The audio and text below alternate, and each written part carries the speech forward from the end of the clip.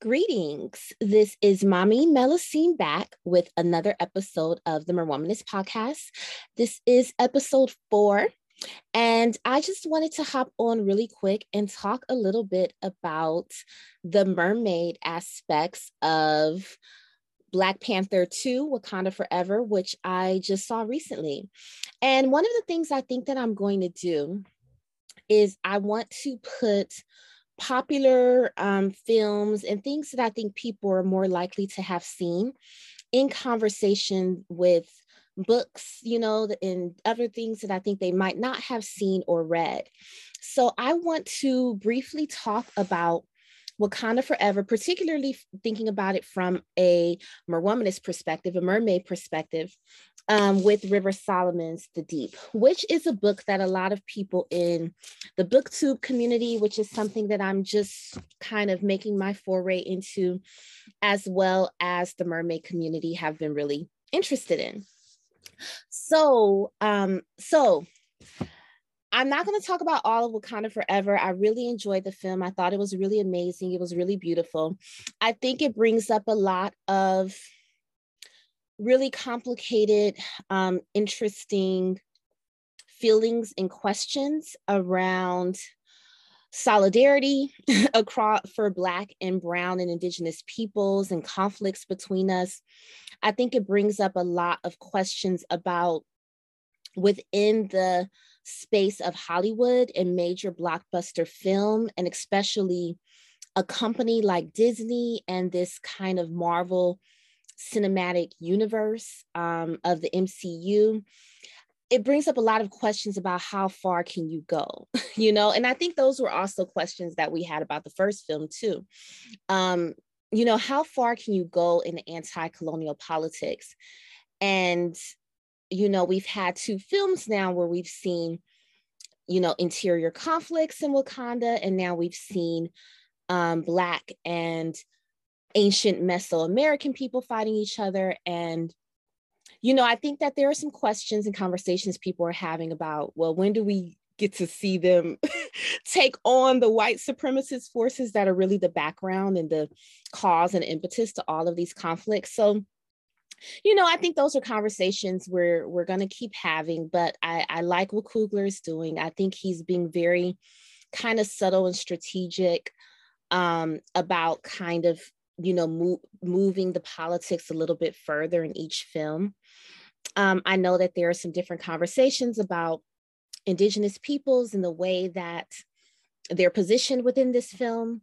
And I personally do feel like thinking of Namor or the people of Talokan as villains is a really willful misreading of the film, because they're not, right? Like the impetus and the motivations are very, very clear, and they're very understandable. And I completely understand their critique of Wakanda and T'Challa's politics and the direction he moved the film, the direction he was moving into. These are things we have to keep talking about. For the purpose of this episode, I just want to focus on the film's allusions to mermaids and to the myth of Atlantis, which is also something that is alluded to in a lot of the Black mermaid content that I am studying for my project. So I should back up, because a lot of people might not have seen the film. And I'm going to try to do this without spoilers, but within Wakanda Forever, the sort of, I guess the antagonist, I guess we could call him an antagonist, right? Wakanda Forever depicts the conflict between, and this conflict is canon from the books. So there are times in the books where Namor and T'Challa are fighting each other, and there are also times in the books where they become allies, so they kind of go back and forth. So this film depicts the conflict between Namor, who is the king of an undersea civilization. In the books, it's Atlantis, but within the film, this Atlantis is reimagined as Talokan, which is a civilization of Mesoamerican peoples who also who also received the heart. I feel like it's another version of the same plant that the heart-shaped herb, which gives the Black Panther their power. It is a version of that same plant that these ancient indigenous peoples consumed that allowed them to live in the ocean. So this whole undersea civilization, rather than being Atlantis, it is actually this Mesoamerican underwater world.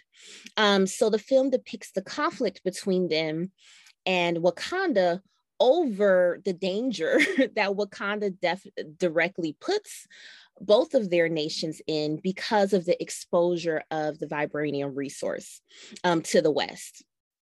Which, why? Right? Like, I agree with Namor. Why? So I want to talk about this undersea world and this reframing of Atlantis, because this also comes up in a lot of the work that I look at in my work. So first, I want to talk a little about Atlantis. Atlantis is it first comes up in the works of Plato, and it is basically a parable or a fable about like the danger of pride. So Atlantis was a civilization in which the people were part God, but they became too arrogant. They were very advanced. They became arrogant, and they ended up losing in battle to the Athenians. And as punishment for their arrogance, they were cast to the bottom of the sea. Their civilization was submerged. So this has been and there are kind of pseudo historians and people who have taken up the myth of Atlantis throughout years and generations in order to explain. It's just very like white colonial racist sort of concept that has sort of hypothesis that Atlantis was the civilization that basically influenced and gave birth to like ancient Egypt and ancient Maya, right? Like the pyramids and the scientific accomplishments, this idea that they had to get it from somewhere else, right? And I mean, for anyone who has studied this, I think we're probably, it's very interesting to think that, how white supremacy works, that that white people have been more willing to envision that, ancient Black and indigenous peoples civilizations and accomplishments will have to be inspired by this like magical mythical civilization or by aliens or something like that. We couldn't have come up with this stuff ourselves. Right? So Atlantis has been used historically in these really, kind of colonial, the myth of Atlantis has been used in these very colonial, very, racist ways. So I find it really compelling the way in which Black and indigenous artists have taken up the myth of Atlantis. So Joshua Bennett, I can't think of, there's a scholar named Joshua Bennett in, the name of his book is escaping me, but it's a book that is sort of looking at animal and the way that animals show up in African American literature, and the way that that proposes a different way of thinking about our relationship to animals that's not just through the way in which white supremacy has constructed our relationship to animals, and the way that literature offers a way of thinking beyond that. This is also something that Zakiya Iman Jackson, who is a favorite thinker of mine, has also talked about. So Joshua Bennett's, the name of the book is escaping me, but I will put it in the show notes. His book is organized around, I really love the way the book is structured, because each chapter is organized around a different animal and its recurring presence in African American literature. So there's one about the cock or the rooster. There's a chapter about the mule, I believe. And there's a chapter about the shark. So in the chapter about the shark, he talks a lot about sort of Black aquatic lore and Black relationships to the water, and how that relationship has been shaped by the Middle Passage. So in this chapter, he talks about the Black Atlantis idea and how the Black Atlantis idea has shown up in the work of people like Sun Ra, Parliament Funkadelic, of Drexciya. I'm sure I've talked about Drexciya before, which is a Black electronic duo out of Detroit in the 1990s, which imagined an underwater civilization that developed from the people who evolved from the wombs of pregnant women who were cast overboard. So he talks about this Black Atlantis myth as a form of fugitivity, and how the animal in this sense, right, the connection to the ocean, the connection to sharks, the connections to aquatic life becomes a way of imagining an otherwise existence for Black people that doesn't have to be over determined by the forces of white supremacy, right? So an elsewhere where we would thrive, which would have to be elsewhere than the world that we have. So I look at this idea as, I call this idea the crossing merfolk idea. And I take the language of the crossing. This idea, as I've been theorizing it and thinking about it, actually has gone through a lot of iterations. So originally I was calling it the Black Atlantic merfolk. Then I was calling it the Middle Passage merfolk, but I specifically call it the crossing after reading M. Jackie Alexander's Pedagogies of the Crossing, which I'm also going to include in the show notes. And I'm really drawn to this definition because she emphasizes crossings not only as a term to describe the Middle Passage, the transatlantic crossing of African people who were being enslaved, and all of the trauma and the death and the violence that brings with it, but also talking about the crossing of culture, right? That, and unlike these kind of myths that we've gotten that, you know, Black people sort of came to this country as blank slates, that they brought their spirits and their cosmologies and cultures and languages with them, but also the crossing within African cosmologies, the crossroads as a place of transformation. So I call this idea the crossing merfolk idea, right? The transformation of people into merfolk as a form of fugitivity from the violence of white supremacy, and a method and a way of imagining an otherwise for the people who have been targeted for genocide, enslavement, and exploitation by white supremacy, and by European colonialism, let's be really specific. And so I was just so thrilled. I did not expect this. I did not know. So I guess this is going to be a little bit of a spoiler, but if you haven't, I'll put a warning in the show notes that if you haven't seen the movie and you don't want to know anything, even though it's been out 3 weeks, so what are you doing? But if you haven't seen it and you don't want to know anything, then maybe, you know, don't watch this. But I won't say the end or anything. But so Namor abducts Shuri. Well, Shuri agrees to go without a lot of choices to Namor's underwater kingdom. And he explains to her his backstory and his people and how he came to be and how his people came to be. And so Namor is a member of, and I mean, I don't feel like the film is super specific about the actual people. And that might be kind of one of the critiques that I think we could have, not only of the representation of indigenous peoples in the film, but even a lot of these products that are blending these different areas, these different aspects and cultures and peoples of non-white cultures, right? You know, so I'm saying Mesoamerican because there are both Mayan and Aztec influences that we can see in Namor and Telecon. But he comes from, and then I also feel like I maybe need to watch the film a few more times. I also feel like it's not made very specific where he comes from, like where is it exactly, what's the coast, what's the ocean, what's the area that's being colonized. But we see, so maybe that's something that if I watch it again I'll see, but we see that there is a community of indigenous peoples, that the Spanish, so that the Spanish are in the process of colonizing, that they have brought with them, right? And this is one of there was also, I feel like the role of disease in the conquest of indigenous peoples has been a little bit overemphasized in order to de-emphasize the actual heinous murder that happened. But disease was a factor, right? You have people coming from the Western Hemisphere with these germs and these viruses that, people in indigenous people had not been exposed to. So a smallpox plague comes with the Europeans, and this community suffering from smallpox, and their shaman, one of their sort of religious spiritual leader, receives a vision about this plant that can save them.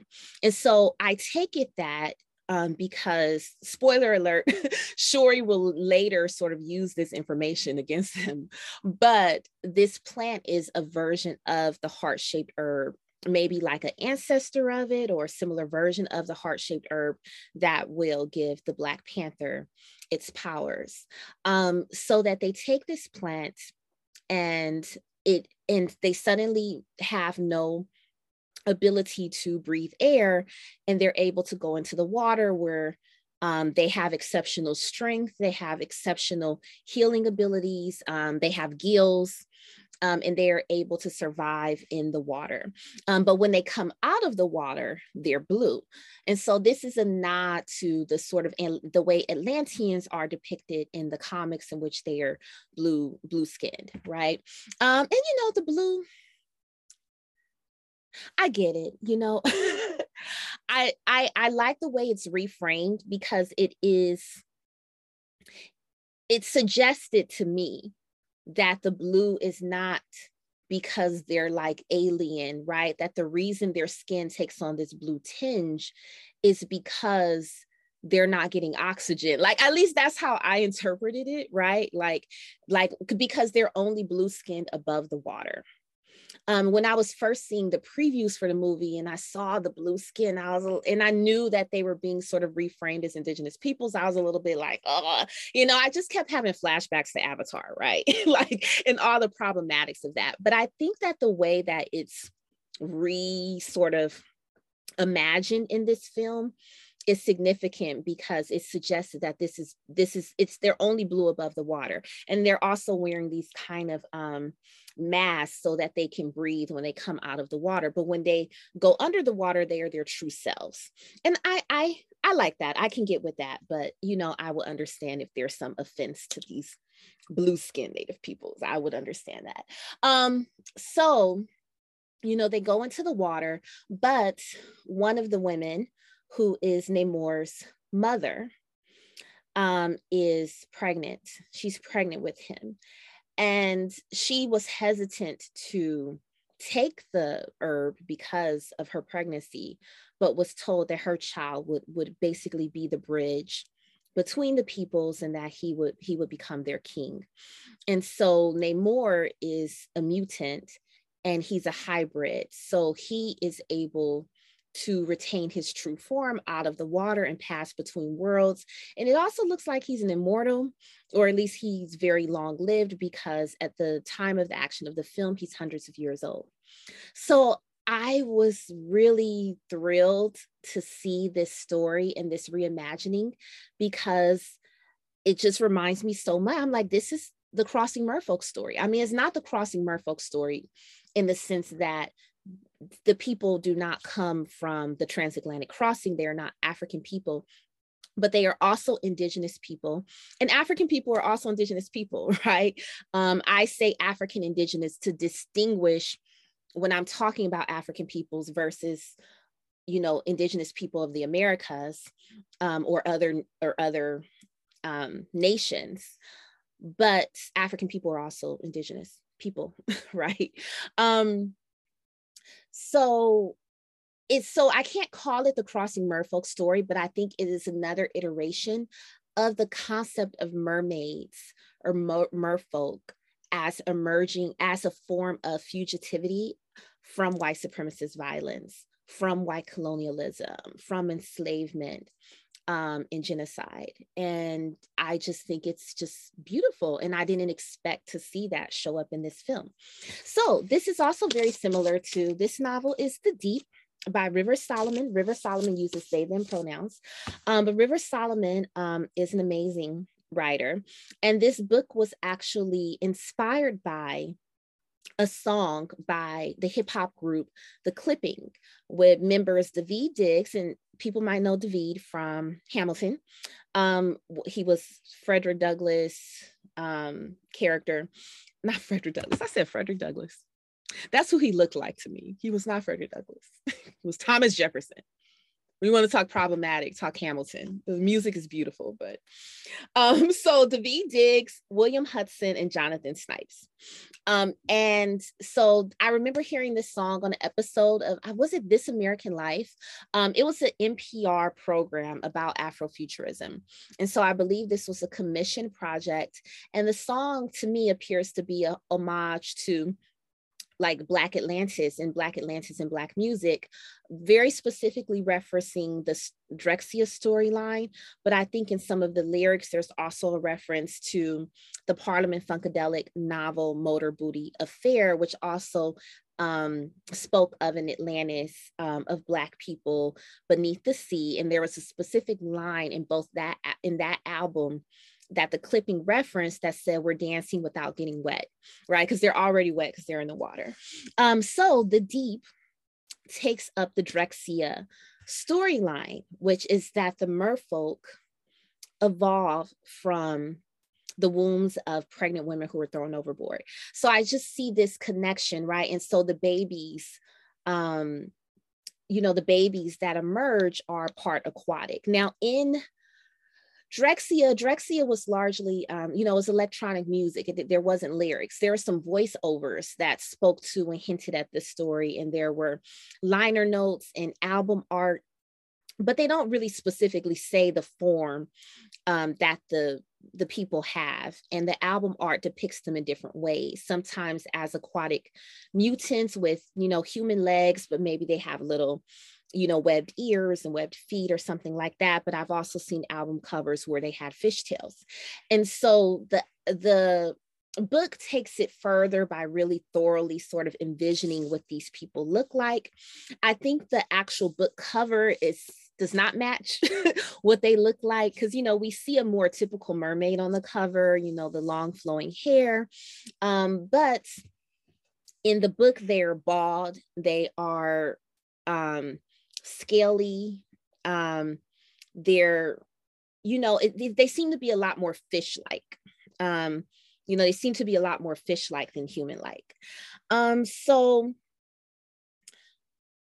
But they are a different form than the mothers, right? So similar to how Namor is a hybrid, and he has powers and abilities that the original people who were transformed did not.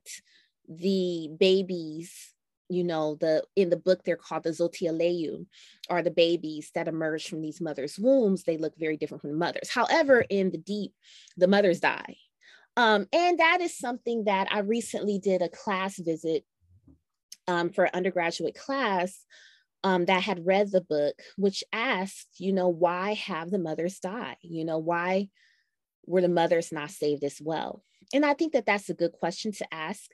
I think The Deep is drawing on the Drexian lore, and the Drexian lore is drawing on kind of evolutionary.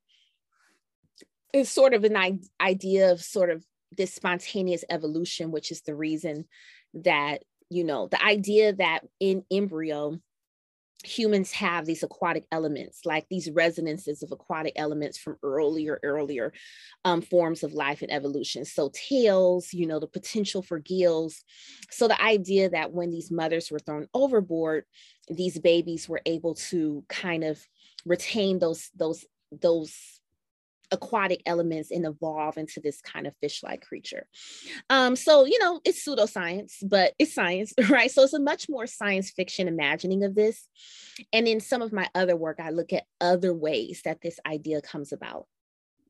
But there are some interesting connections, I think, between Telecon and the world of, I don't feel like the one of the really beautiful things I think about the Deep is that even though it's connected to this Black Atlantis idea, it's not a Black Atlantis imaginary. It's not like it's not a civilization in the way that we see in Telecon. Like, there is no king, there are no rulers. It's a very queer, like, it's a very queer world where the Merfolk choose their own gender, they're polyamorous. I mean, if they want to be, so people mate kind of how they want with one person or with many or with several, and they raise children. They sort of live scattered throughout in caves, and they come together for ceremonies and for mating, but it's not like a kingdom, right? And I think that that's something that makes this book a lot more radical than some of these sort of Black Atlantis or indigenous Atlantis, images that I've seen before. So that's a little bit different, but I think it is a really similar idea. And some of the connections that I see is this connection to whales. So in the film, the way that I don't know what to call the people, actually, because they're not Atlanteans. But that the people of Telecon, right, the way that they travel and the way that they come onto, when they're attacking in battle, the way that they like leap out of the ocean onto the ships or onto land is from whales, so they travel. I remember seeing a lot of killer whales in the film, but I'm not sure if there were other kinds of creatures that they traveled on. I probably have to watch it again to see, like dolphins, purposes, but there's this connection to whales in particular that I remember. And so that's also something that we see in the Deep, is this connection to whales, that actually the sort of first generation of Zotialeu, of these embryonic, fishy, human-like creatures that emerge from these mothers, they have no one to nurse them, no one to care for them. So they are cared for by whales, and the whales feed them whale milk. And this is how they stay alive. And then they become able to reproduce and keep themselves alive. So they have this connection to sea life. So that's a connection. One of the most exciting connections that I saw was in the ways in which both the reimagining of Atlantis in the film and the, sort of reimagining of it in the Deep is the sort of the reimagining and the reframing and the taking and the revision. This is one of my favorite things. This is one of the things I geek out about, is the way in which Black, Indigenous, and writers of color and artists of color revise the tropes of Euro-Western myth. I just love it. I just love seeing the different things we do with it. So one of the things in very particular to Euro-Western mermaid lore is the idea of the siren song, right? And so the idea of the siren comes out of, I first remember reading about sirens in the Odyssey, in Homer's Odyssey, which is the epic poem of Odysseus, of the hero Odysseus' journey from the Trojan War back to his homeland, Ithaca, I think. So back to his homeland, and he has to go through all of these trials along the way, and he has to meet up with all these monsters and goddesses and different kinds of antagonists. And one of those is the sirens. The sirens in the Odyssey have no form. They have, we don't know their form. All we know is that they have these voices. So they have these beautiful voices, this beautiful song, but the song isn't just about beauty or even about like sensuality and sexuality, which I think is how it's often represented. But the song holds wisdom. It holds incredible wisdom. It holds, power of knowledge that everyone isn't permitted to access. And so when men hear this song, they lose control and they drive their ships onto the rocks and they die at sea. So the way that Odysseus gets by the sirens is he commands his men to tie him up to the ship's mast and for them all to plug up their ears with wax so that they can't hear the siren song. So later imagery of the siren would be very much a creature that I think we now probably would call a harpy, was that they were bird women. So they were hybrids, but they were not mermaids. They were women who had the body and the wings of a bird, but like women's faces. But over the years, as these classics, so as the sort of ancient Greek and Roman myths became kind of reclaimed into European culture throughout the Renaissance and represented in art, the sirens somehow morphed into mermaids. Like they started, so there's probably has something to do with just the image of the ocean and the fact that Odysseus is crossing the ocean. And then we already have mermaid myths coming from, other parts of mythology, so that the sirens gradually become mermaids. And so within mermaid lore, I feel like we have two competing images. You have the image of the siren, which I think is the older, more powerful image of the dangerous, alluring, seductive, predatory, sometimes carnivorous siren, right? So sirens are sometimes depicted as basically sexually assaulting human men, right? Dragging them under the water, eating them sometimes if they don't satisfy them sexually, right? So they're these carnivorous, dangerous, predatory creatures, and the song is how they tempt their prey, right? Or how they bring down ships. And then on the other hand, you have the image of the mermaid as this very kind of almost passive, sort of innocent lover or sea wife character. And she's often a tragic character, right? Who fails in her quest to achieve love with a human man. So you have these two competing images of the mermaid, but one of the things that often connects them is their beautiful singing voice and singing ability. But the use to where this is put is very different.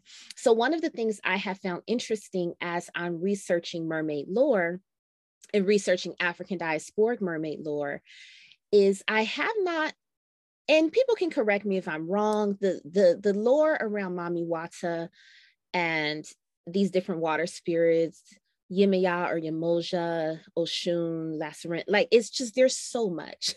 There's so much. A lot of it is oral culture. There are so many different like religions and versions of these African-based religions and practices and stories that it's just very easy to get it wrong. It's something that I'm discovering, because people are coming from their different cultural contexts with how they know and understand these stories. In all of the research I have done, I have not come across a beautiful singing voice being a major aspect of African diasporic mermaid lore. That is not something that I've seen. I feel like I've maybe heard about Oshun singing at the bottom of the river, but it's just not something that I feel like I've seen emphasized. So there's a lot of overlap in these stories with European mermaids and European sirens in terms of the mermaid's beauty, her potential, how potentially dangerous she can be, her power, right? I've seen a lot of overlap and a lot of her vanity, the image of her with long flowing hair, holding a mirror and a comb. I've seen like a lot of overlap and connection between African and European mermaid myths when it comes to those things. But this singing voice thing is something that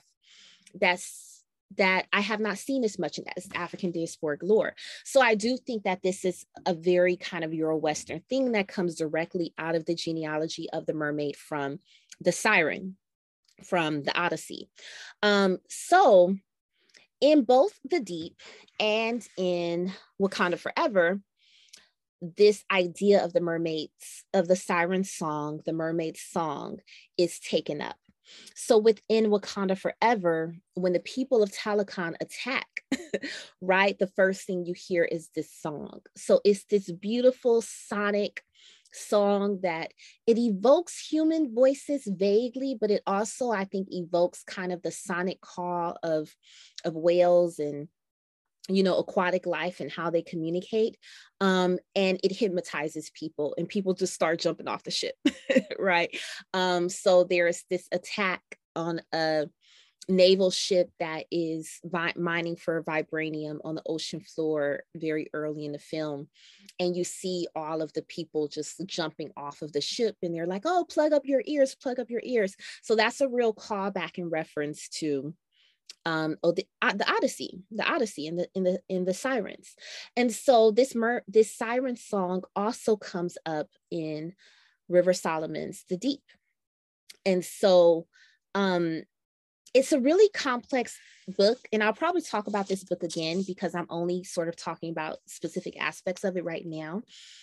But there's this whole thing with memory, and the Wajinru people, they come out of these really traumatic experience of the Middle Passage, and the first generation decides. It makes me think of Toni Morrison's Beloved. There's this refrain in that novel that this is not a story to pass on. This is not a story to pass on. Like this history is too terrible to pass it on, even though that's not what the novel's saying. But there is this refrain of that line coming up. So the first generation of the Wajinru people who are born from these mothers, when they see kind of more, women coming down into the sea, and they see these babies emerging, they decide that this trauma is too much for them to carry, and they remove the memories so that they don't carry short-term memory. They don't form like memory in the same way, right? I'm still actually making sense of it, even though I've been writing about this book for 2 years now. So they don't form memory. And so they have a historian who is the person who carries all the memories of the Wajinru people. And because they do believe that history is important, the historian will sort of transfer the memories to everyone once a year so they can kind of know who they are, but then they give it back so they're not experiencing the trauma and the pain of it all the time. So, there's a lot of symbolism, I think, going on around thinking about trauma in history and what it means to bear witness to this like terrible history of violence. So I know I take so long to explain things.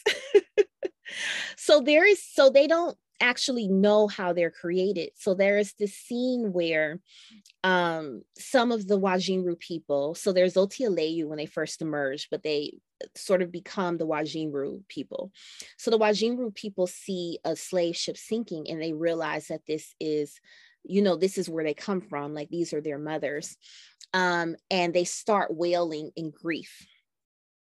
And so their wailing in grief disturbs the waters, and the waters become turbulent, and it causes a storm, and the storm sinks the ship. So actually the ship wasn't sinking, they just saw the ship. They saw the ship, they saw the people chained above the ship, they heard the crying out of pain of the people, and in their grief about this, they actually sink the ship. So I just thought, I felt like this was another way of reframing the siren song. In Wakanda Forever, with the people of Talakan, the siren form is reframed as a warrior cry, right? And it is an anti-colonial revolution, right? Like the siren song is the warning, right, of the impending like anti-colonial uprising of indigenous peoples, right? And in The Deep, it is reframed as the cry of grief for the transatlantic slave trade, which also ends up in the sinking of the ship, an attack on the forces of colonization and white supremacy. And so I just love that because it takes the siren song out of being the kind of whimsical violence of a bored mermaid, right, who just doesn't care about human life. It takes it out of, which is basically a kind of, even though there are mermaid story writers and even like professional mermaids and people who've taken up the siren as a powerful figure, One interesting thing I want to talk about one day is the way the siren has been taken up in horror film. Like there are so many horror films about mermaids, like killing men. So, you know, there's ways in which that image has been subverted, but I think that with that image of the siren song and the carnivorous mermaid and a dangerous female, I think what it comes out of is a very misogynist idea about women's power, right? Like this very misogynist idea of this predatory female, especially since it's so often linked to sexuality and a like insatiable carnivore sexual appetite, right? So I think what it comes out of, even though people have sort of reclaimed and reframed and sort of revised that image, it comes out of a very patriarchal fear of powerful women, of women's desire, and of the need to kind of contain that in this kind of figure. So I love the idea of taking that and reframing it as this anti-colonial violence, which I'm fine with. I'm fine with anti-colonial violence, right? You know, so in anti-colonial revolution and revolutionary action, you know, we're reframing the siren song in that way. So yeah, I think that that's all I'm going to say about that today. Once again, have no idea how long I've been talking. And I am trying to go back to keeping these episodes short so there's not so much pressure on me every time I want to produce one. I actually have a couple episodes in the can about something else, but since this Wakanda Forever is such a recent thing and there's a lot of conversation about it, I want to go ahead and do that today. So, you know, please like, subscribe, share the Merwomanist podcast. You can follow me on Instagram at mommy, MAMI underscore Melusine, MELUSINE. My website is JalandraDavis.com. And I will see you next time. I do need to come up with a schedule for the podcast. I do need to put it out regularly. You know, I'm new at this. I just started a new job. You know, I'm still trying to figure it out, but, you know, we're going to keep going. So thank you so much for listening.